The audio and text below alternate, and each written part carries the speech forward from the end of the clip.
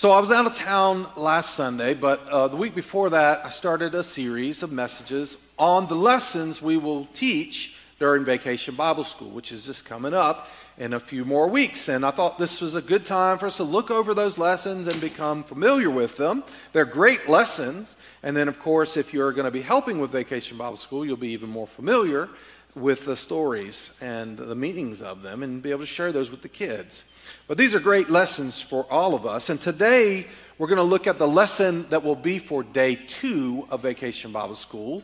God gives the commands. And the theme is, my loving God gives direction. My loving God gives direction. So let's say that together. My loving God gives direction. Very good. And the story comes from Exodus 19 and verse 18 and 19. And then Exodus 20, verses 1 through 21. So let us read that together. All of Mount Sinai was covered with smoke because the Lord had descended on it in the form of fire. The smoke billowed into the sky like smoke from a brick kiln, and the whole mountain shook violently. And the blast of the ram's horn grew louder and louder, and Moses spoke, and God thundered his reply. The Lord came down on the top of Mount Sinai and called Moses to the top of the mountain. So Moses climbed the mountain. And then in chapter 20, then God gave the people all these instructions. I am the Lord your God who rescued you from the land of Egypt, the place of your slavery. You must not have any other God but me. You must not make for yourself an idol of any kind or an image of anything in the heavens or on the earth or in the sea. You must not bow down and to worship them. For I, the Lord your God, am a jealous God who will not tolerate your affections for any other gods. I lay the sins of the parents on their children. The entire family is affected, even children in the 3rd and 4th generations, those who reject me. But I lavish unfailing love for 1,000 generations on those who love me and obey my commands. You must not misuse the name of the Lord your God. The Lord will not let you go unpunished if you misuse his name. Remember to observe the Sabbath day by keeping it holy. You have 6 days each week for your ordinary work, but the seventh day is a Sabbath day of rest, dedicated to the Lord your God. On that day, no one in your household may do any work. This includes you, your sons, your daughters, your male and female servants and livestock, and any foreigners living among you. For in 6 days the Lord made the heavens, the earth, the sea, and everything in them. But on the 7th day he rested. That is why the Lord blessed the Sabbath day and set it apart as holy. Honor your father and mother. Then you will live a long, full life in the land the Lord your God is giving you. You must not murder. You must not commit adultery. You must not steal. You must not testify falsely against your neighbor. You must not covet your neighbor's house. You must not covet your neighbor's wife, male or female servant, ox or donkey, or anything else that belongs to your neighbor. When the people heard the thunder and the loud blast of the ram's horn, and when they saw the flashes of lightning and the smoke billowing from the mountain, they stood at a distance trembling with fear. And they said to Moses, you speak to us, and we will listen. But don't let God speak directly to us, or we will die. Don't be afraid, Moses answered them. For God has come in this way to test you, and so that your fear of him will keep you from sinning. As the people stood at a distance, Moses approached the dark cloud where God was. This is the word of God for the people of God. Thanks be to God. Now, we've heard the 10 Commandments many times, but the thing that struck me in the reading today was the scene. Such a frightening, terrifying scene. This smoking mountain, and you get the picture of the mountain shaking and people shaking with fear. And there's a reason. You know, in the Old Testament, in this scene, God was making a point to show his power and how awesome he is, to remind people that he is God, and he is awesome, and he is in charge, and they are to be obedient, and they are to follow. When we see God in the New Testament, we see him most clearly portrayed in Jesus Christ. A man who, God came as a man because he was relatable. We could understand him and we could see his love and his mercy and his kindness. And that's a much more pleasant way to view God. And God is loving and kind and merciful, but we must always be careful not to forget that God is not just an easy person to relate to, but he is the creator of the universe. He is Lord of all. He is an awesome God, and this passage reminds us of that. And God came to the Israelites in this particular occasion in this grand and awesome way for a reason. Moses tells us the reason in the passage. In verse 20, Moses tells us why he appeared this way. Moses said, "Don't be afraid," which is a crazy thing to think. You're standing there in front of a trembling mountain with fire and smoke coming from it, and of course you're afraid, but Moses says, "Don't be afraid. For God has come in this way to test you, and so that you will fear him and it will keep you from sinning." So this is a reason. And it reminded me of when I was in elementary school, and I was in the 5th grade. And when we were in the 4th grade and we were about to go up to the 5th grade, everybody said, "You want to be sure you get Miss Sanders, not Miss Garland." Those were the 2 5th grade teachers. And I got Miss Sanders. She was the nice one. And except that Miss Garland taught math. And I think Miss Sanders specialized in English. I don't know if they do this now, but the way they did it when I was in elementary school, I think we had 5 periods with Miss Sanders, and then the classes switched for one. And we went to Miss Garland for math, and her class came to Miss Sanders for English. And I remember having this fear as we walked into Miss Garland's class for that last period. And that first week, she was so stern and made it very clear to our class, to all the students, you did not get out of line in her class, or you would suffer the consequences. But here was the thing. Throughout that whole year of my 5th grade, Miss Sanders was very nice, but her class was full of chaos because we knew we could cut up, we could talk, we could get out of line, and she would threaten us, but there was nothing behind it, and we just had the greatest time in her class, but it was just chaos.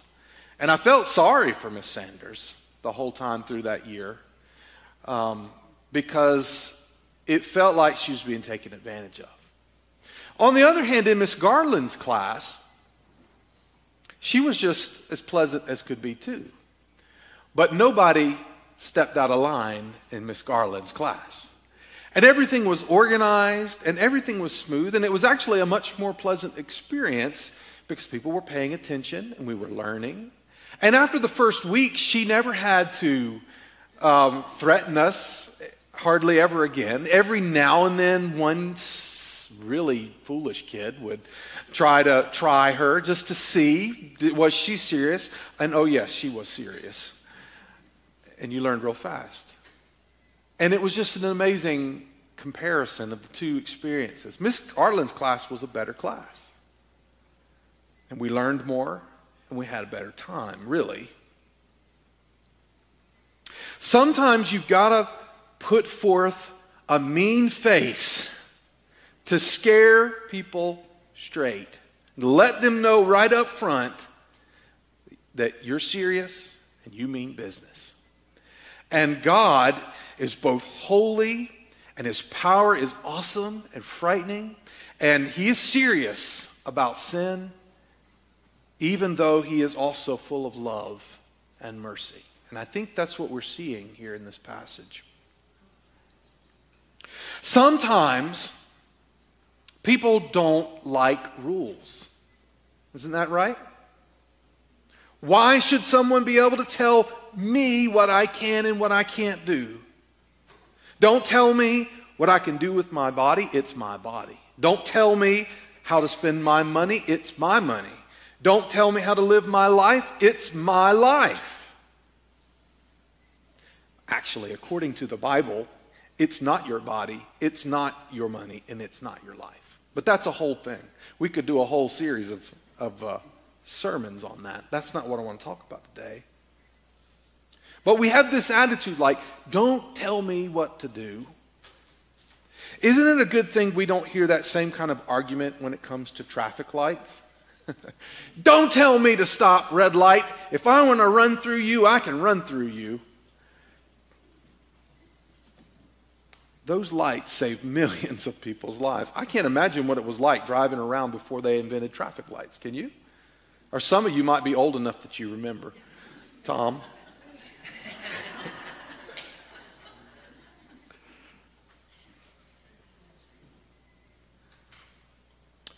But we know and we're thankful for the rules of the road. They keep us safe. And we know most of them, don't we? Let's look at some of the different signs that we have out there, traffic signs. You know what this one means, right? Pretty easy. It says it right there. Stop. Yield. You know what that one means, right? You can keep going. You don't have to stop, but you have to yield to those who have the right of way. The next one. What's that mean? It's a railroad crossing. Be alert. What about this one? No U-turn. Next one. What does that mean? Pedestrians crossing. Next. Merge. The lane's coming to an end. Do not enter. It says it right there. One way. What is that? That means you're in Atlanta. Everywhere is one way. And the opposite of that is a two-way. And what about this one? What does that mean? That means you're about to scare your wife to death. She's riding with you. We know the signs. We know what they mean. The fact that God gives us rules shows that He cares about us. He understands our weaknesses and our confusions. He knows sin has clouded our judgment, and He wants us to be safe. He wants us to be holy so that we can have a good relationship with Him because He is holy. And so He gives us rules. And the 10 Commandments are the most basic rules of God. You know the rules of the road. Do you know the rules of God? If you're a Christian, if you claim to be a follower of God, you ought to know the rules. And yes, it can be a challenge to know them, to memorize them, but we all wanted to drive on the road, and we all had to take a test, and we had to learn the rules of the road, and we actually made a point to learn them. I challenge you to memorize the rules of God, the 10 Commandments. And you don't have to memorize them word for word. You can paraphrase. For instance, number 1, do not worship any God except the Lord. Number 2, do not make idols of any kind. Number 3, do not misuse the name of the Lord. Number 4, remember to observe the Sabbath day. And as we look at those first 4, there's something about them that's special. They are all about God. These first 4 are all about God, and they come first in the list. And that's an important distinction. Because there are a lot of people who want people to be kind to one another and be respectful to one another and don't do things that are harmful and don't take advantage of people. And there are a lot of people in the world today who don't believe in God, don't believe that there is a higher power, and they try to teach that you should be respectful and do the right thing. But the problem is, if there is no higher power, if there is no divine authority, who gets to decide what the rules are? And why should you care about being kind to one another and respectful? Because if there's no God, then we're just animals. And the strongest among us, the most powerful among us, gets to do what we want. And everybody else has to bow to our power. And God knows is that if you are going to be kind to one another, you will only do it because you understand that there is a God, there is a divine power. Once you have a relationship with Him, then the other things make sense. Then it's no longer just survival of the fittest and whoever's the strongest. God makes the rules and we follow them. And so then we can get to 5 through 10, which say, honor your father and mother. Do not murder. Do not commit adultery. Do not steal. Do not testify falsely. Do not covet. And these are all about people and how we treat one another rightly. Now, one thing that these commandments show us is where we fall short. As we look at these commands, we see that every one of them is something that we've fallen short on at some time. And every time we sin,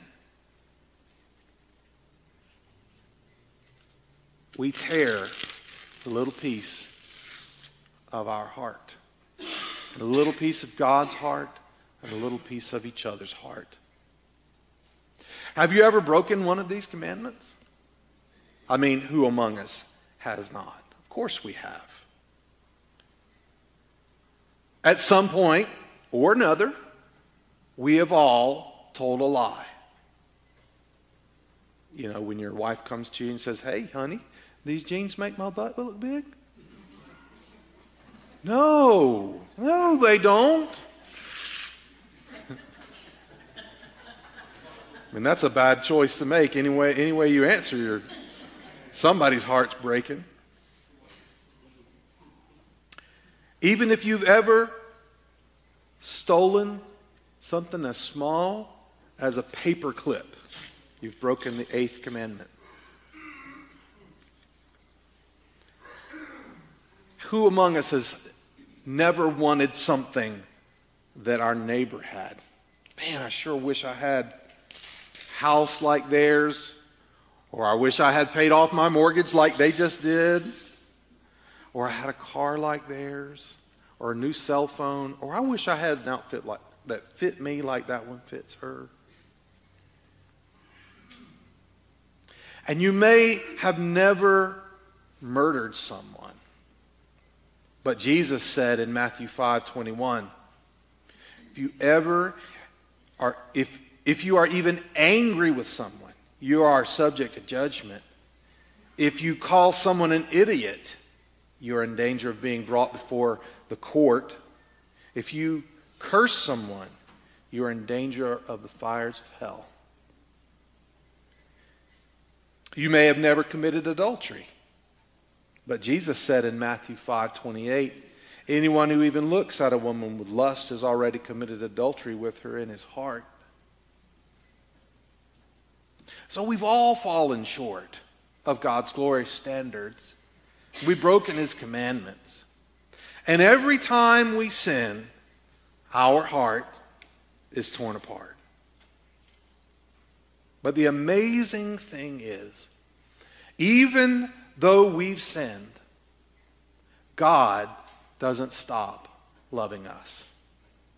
In Jesus, we see that God's love and His grace are greater than all our sins. God loves us so much that He sent Jesus, His Son, and Jesus never sinned.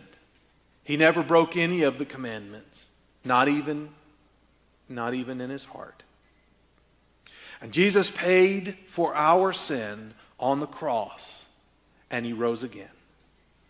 And because of Jesus, we can be forgiven.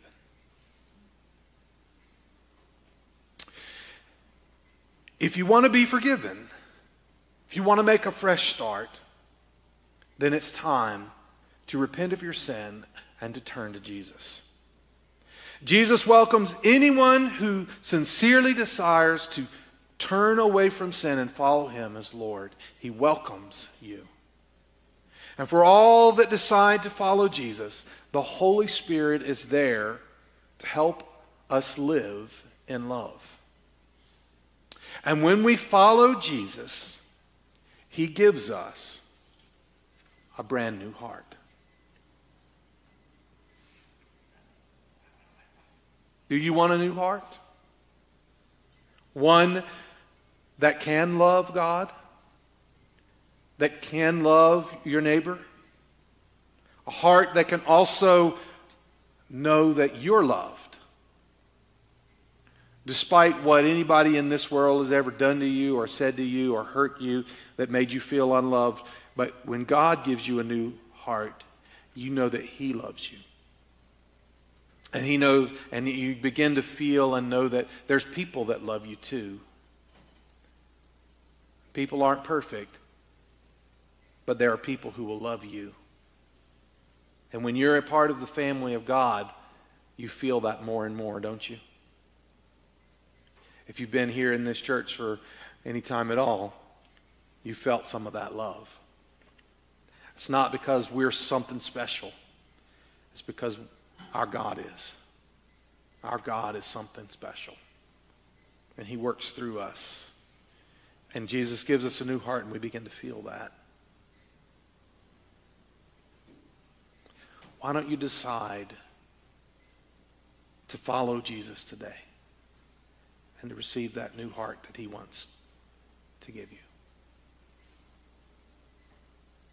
I hope you'll pray for that today. If you'd like, you could come to the altar for a special time of prayer. If you'd like me to pray with you, I'd love to. Just let me know. Or if you feel like you need to, you can do it right there where you're sitting. Father, loving God, thank you for the direction that you give to us in your 10 Commandments, to show us the way and how we live. We're sorry, Lord, for the times that we've sinned against you and that we've broken your rules, either because of ignorance or because of stubbornness. Forgive us. Thank you for forgiving us. Thank you for Jesus Christ. We would be completely lost without him. When we've gone off track, he shows the way back. Help us to remember your commandments. Help us to learn them, Lord. And give us power through the Holy Spirit to obey them. For we pray these things in Jesus' name. Amen.